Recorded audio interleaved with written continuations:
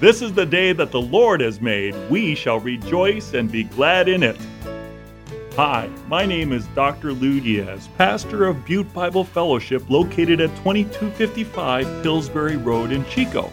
And I'm providing inspirational teaching for you from God's Word each week. Listen to my weekly radio program, Encouraging Words with Dr. Lou Diaz, at 10 a.m. on Saturday or 10 a.m. on Sunday.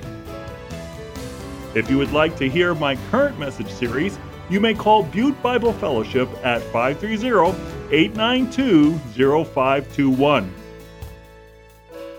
We do pray for our needy world. Lord, we pray especially for Israel and the situation there with Hamas and Gaza. And Lord, we pray for those who need to escape to be able to get out, and those who are there who have committed these atrocities to repent, to turn around, to realize that Jesus is the Messiah. We pray, Father, for the peace of Jerusalem. We also want to say thank you for all your blessings to us. We are very mindful of the fact that you are our shepherd, and we have everything we need because of you. You love us, you protect us, you guide us, you uphold us, you forgive us, and you restore us. Thank you for all you do in our lives. And we pray as you taught us to pray, Jesus, saying, Our Father, who art in heaven, hallowed be thy name. Thy kingdom come, thy will be done on earth as it is in heaven. Give us this day our daily bread, and forgive us our debts as we forgive our debtors. And lead us not into temptation, but deliver us from evil. For thine is the kingdom, and the power, and the glory forever. Amen. Today's message is entitled, Why Faith Alone is Not Enough, from James 2:14-26. Did you know the history behind Martin Luther calling the book of James an epistle of straw? In other words, Martin Luther did not have high esteem for this letter because it seemed to be in contradiction to what the Apostle Paul taught with regards to salvation by faith alone. It talks about faith and works. Now, you need to appreciate where Martin Luther came from as to why he said what he said. First of all, he was a monk, and he was fastidious and conscientious with regards to being as compliant and obedient as possible to the teachings of the church. But there was a playboy pope that bought his way into his position. And there was the selling of indulgences. Indulgences would be a supposed bone of Peter or something of that kind. And if you bought that bone, it would guarantee that your loved one who died would be set free from purgatory, a place of waiting before going to heaven.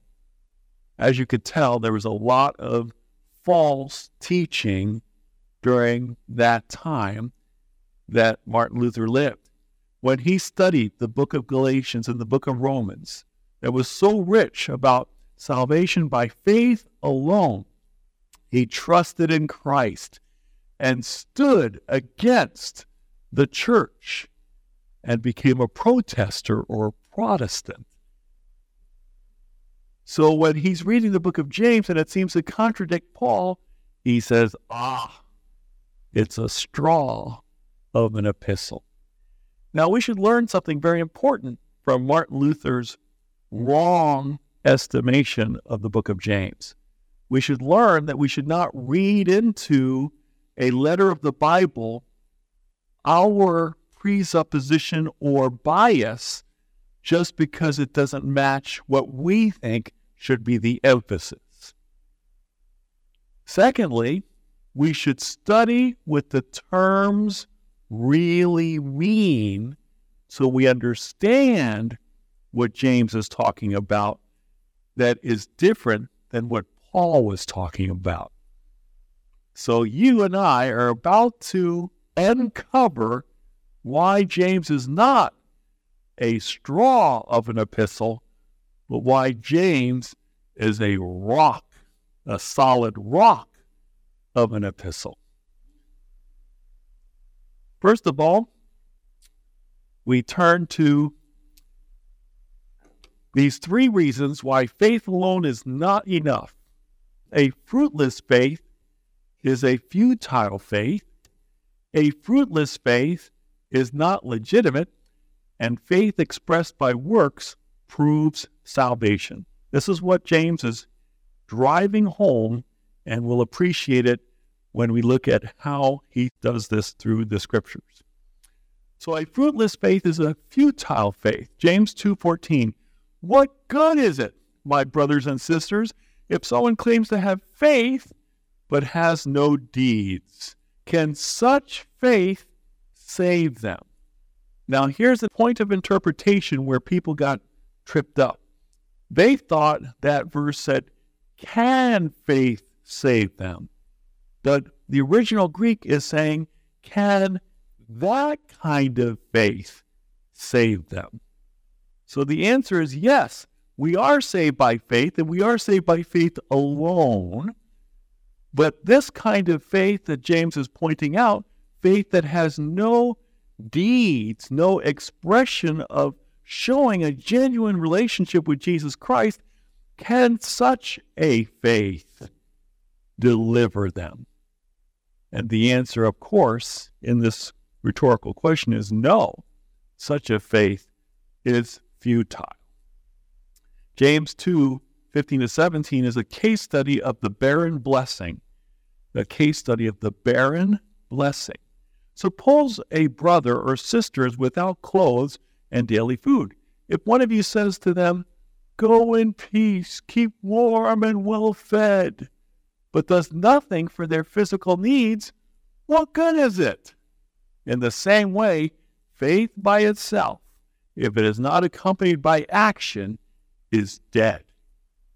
So if you talk the talk, but you don't walk the walk, maybe you don't have an authentic, genuine faith to begin with, because Christ in you wells up with compassion for the lost and the least and the last. Christ in you wants you to act on your intention with demonstration of your faith. Faith by itself, if it's not accompanied by proof of that faith, is a futile faith. It's dead.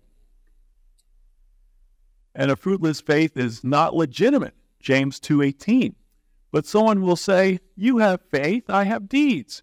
Show me your faith without deeds, and I will show you my faith by my deeds. So yes, we're saved by faith alone, but that faith is not alone.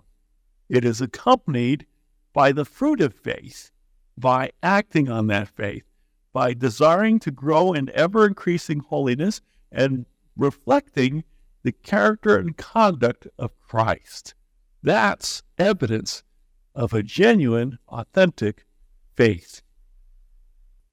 James 2:18-19 adds in verse 19, you believe there is one God. Good. Even the demons believe that and shudder. So anyone who's trying to justify that they are a true follower of Christ and that they have faith, but they do not have the works commensurate with that faith, are no better than a demon. Actually, they're worse than a demon, because even a demon believes that God exists, and he shudders at God being holy and God being the judge. And a person who has faith but not works doesn't even care or acknowledge the greatness and the accountability that God has. So here we have a chart about James and Paul to better understand where they were coming from, to see that it's not a contradiction, but it's a complement. James is stressing the work of the believer in relation to faith. You have faith, and that faith works itself out in works, in good deeds, in spirit-motivated actions. Paul was stressing the work of Christ in relation to faith. No one can add to the finished work of Christ in order to be saved. You can't save yourself by your good works or by your spiritual credentials if you have a priest or a nun in your family or a missionary or pastor in your family. That does not save you. You're saved by faith, and by faith alone in the finished work of Jesus Christ on the cross, Him shedding His blood for your salvation. Period. James is concerned with the outcome of faith, that there be fruit, so that no one be able to confuse creeds with Christianity. You could say what you believe with your lips, but you show what you really believe by your life.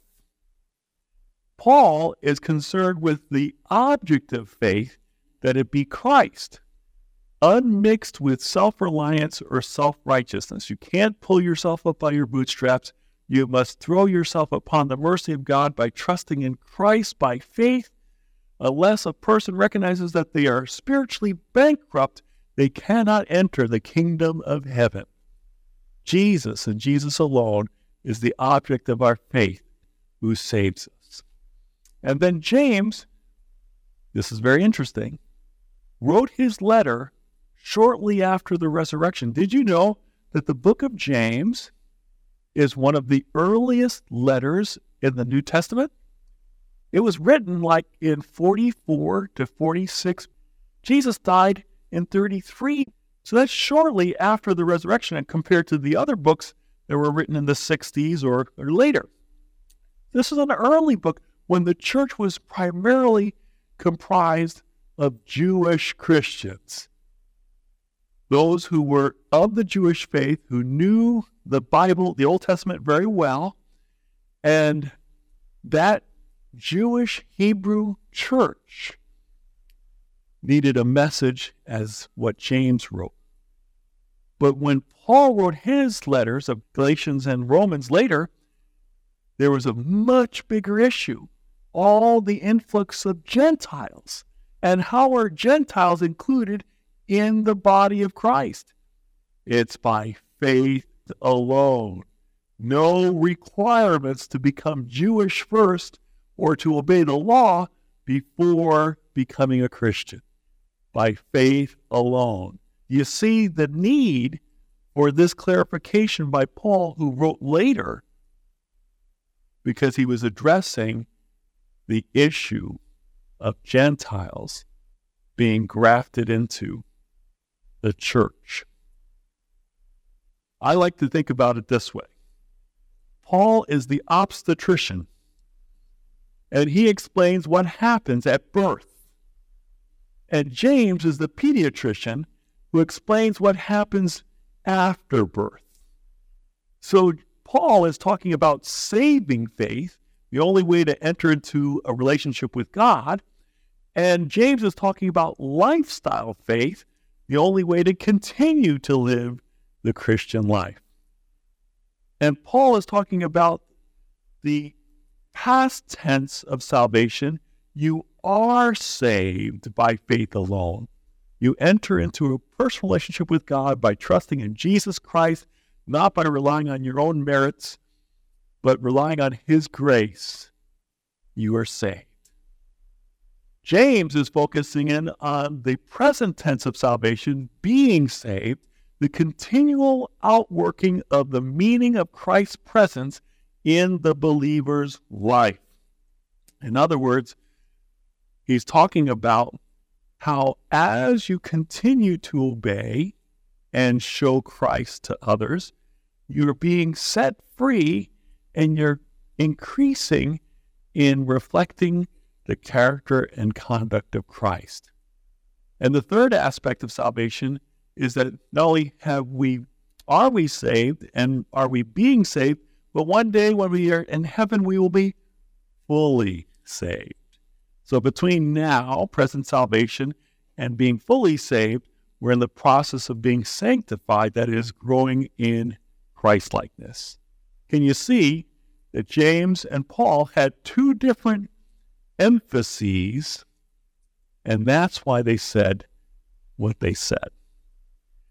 But for those who really want to make a big deal out of the difference between Paul and James, let me go to Paul's strongest statement about salvation by faith alone, because Paul in Romans 4, 1-5, and Galatians 3, is explaining how the sinner is justified, that is given a right standing before God. He's talking about faith without works. You can't earn your salvation. It's by grace. But James, on the other hand, in James 2, 14-26, is writing about how the saved person proves that salvation before others. They have a faith that works. So Paul, faith without works is the way to be saved. James, faith that works shows that you've been saved. So let's go now to the Mount Everest verse. Ephesians 2, 8-10. A sinner is saved by faith without works. It says in Ephesians 2, 8 and 9. For it is by grace you have been saved through faith, and this is not from yourselves, it is the gift of God, not by works, so that no one can boast. But then immediately after that, we have that true saving faith leads to works. And this is Paul speaking. For we are God's handiwork, created in Christ Jesus to do good works, which God prepared in advance for us to do. Do you see that? James himself is teaching that you have to trust in the Lord for salvation, and you can't bring anything to the table to contribute to your own salvation. It's all the finished work of Christ. But once you become a believer, you are cooperating with the Holy Spirit in fulfilling the good works God prepared in advance for you to do. So you have a faith, you're saved by faith alone, but that faith is not alone. It is accompanied by good deeds, Holy Spirit prompted deeds. So faith expressed by works proves your salvation. James gives two case studies that are positive. One is Abraham, and the other is Rahab. He says, you foolish person, do you want evidence that faith without deeds is useless, whereas some older manuscripts say dead? So he gives the example. Verse 21 of James 2. Was not our father Abraham considered righteous for what he did when he offered his son Isaac on the altar? You see that his faith and his actions were working together, and his faith was made complete by what he did. If I was going to pick one key verse for this whole discussion, it would be verse 22. You see that his faith and his actions were working together, and his faith was made complete by what he did. The Lord came to Abram and said, I'm going to give you a son. And when he said, I'm going to give you a son, and through this son, you're going to have more descendants than there are particles of sand on a beach or stars in the sky, Abraham believed God, and God credited it to him as righteousness. That's the moment he believed and was saved. However, how many years was it between the promise to God and the actual miraculous birth to two very old people, 199, of Isaac? It was 25 years. And when he was finally around 12 or 14 years of age, God said, now I want you to take your son, your only son, and I want you to offer him as a sacrifice to me. And Abraham, out of faith that he already had, said, I will do whatever you tell me to do. And in the book of Hebrews, chapter 11, we find out that Abraham had such faith in God, he believed that even if he offered his son Isaac as a sacrifice, God had the power to raise his son back up to life. What faith, what salvation was on display because Abraham acted upon his faith. His faith was demonstrated by his obedience. Again, it says in verses 23 to 24, and the scripture was fulfilled that says, Abraham believed God, and it was credited to him as righteousness, and he was called God's friend. You see that a person is considered righteous by what they do and not by faith alone. You have to understand the context to correctly understand verse 24. Because if you don't, you take verse 24 randomly and you separate it out from the context, you think, well, of course this contradicts what Paul is saying, because it says, you see that a person is considered righteous by what they do and not by faith alone. Here's the answer to that. A person is justified or considered righteous. The word is vindicated. So in other words, Scripture's announcement that Abraham was righteous is vindicated on the basis of Abraham's subsequent obedience.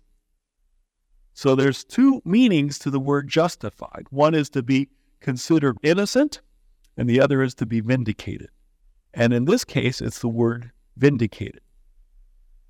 Abraham's faith that it was genuine, that it was authentic, that it was tested, and that it was true is the very fact that he was willing to offer his son as a sacrifice out of obedience to God, and it showed his faith was valid. Not that he had to do a work in order to be saved. The work came out of his salvation. So then we have the example of Rahab the harlot. In the same way, was not even Rahab the prostitute considered righteous for what she did when she gave lodging to the spies and sent them off in a different direction? Now, it almost looks there like, wait a second. Rahab the harlot, by hiding the spies who came to check out Jericho, and then by sending them off in a different direction, she got saved because she did that? No. If you know the biblical story, when the spies came to her, she said, in essence, I already believe. I heard the report of what your God has done. I've trusted in him. And how can I live out this faith? I'm going to identify with Israel, even though it may cost me my life to hide the spies. So the faith was vindicated that she already had by her action. Thus, James says in verse 26, as the body without the spirit is dead, so faith without deeds is dead. What would have happened if Rahab had not hidden the spies? Then Jericho would not have fallen. And then the people would not have taken the promised land. God was faithful. God was moving in her heart. God had saved her, and he showed that her salvation was real because of what she did. So faith alone is not enough. Means that we must have faith and works. Yesterday, I went with my son and his wife and my grandkids to the air show that was here in Chico, over at the airport and the Chico Air Museum. And I was holding 3-year-old Kyson on by my arm here, carrying them down, and we're looking at helicopters, and we're looking at airplanes, and we're seeing all these flying machines of different kinds. And it reminded me of my sermon today, that an airplane has 2 wings. It can't fly with just 1 wing. We need faith in Jesus that we cannot work for or earn, and we need works or good deeds that come out of that faith. You need both wings to be a Christian. Let's pray. Heavenly Father, we thank you for your word, and we pray that our faith may be evidenced by our Holy Spirit-inspired deeds.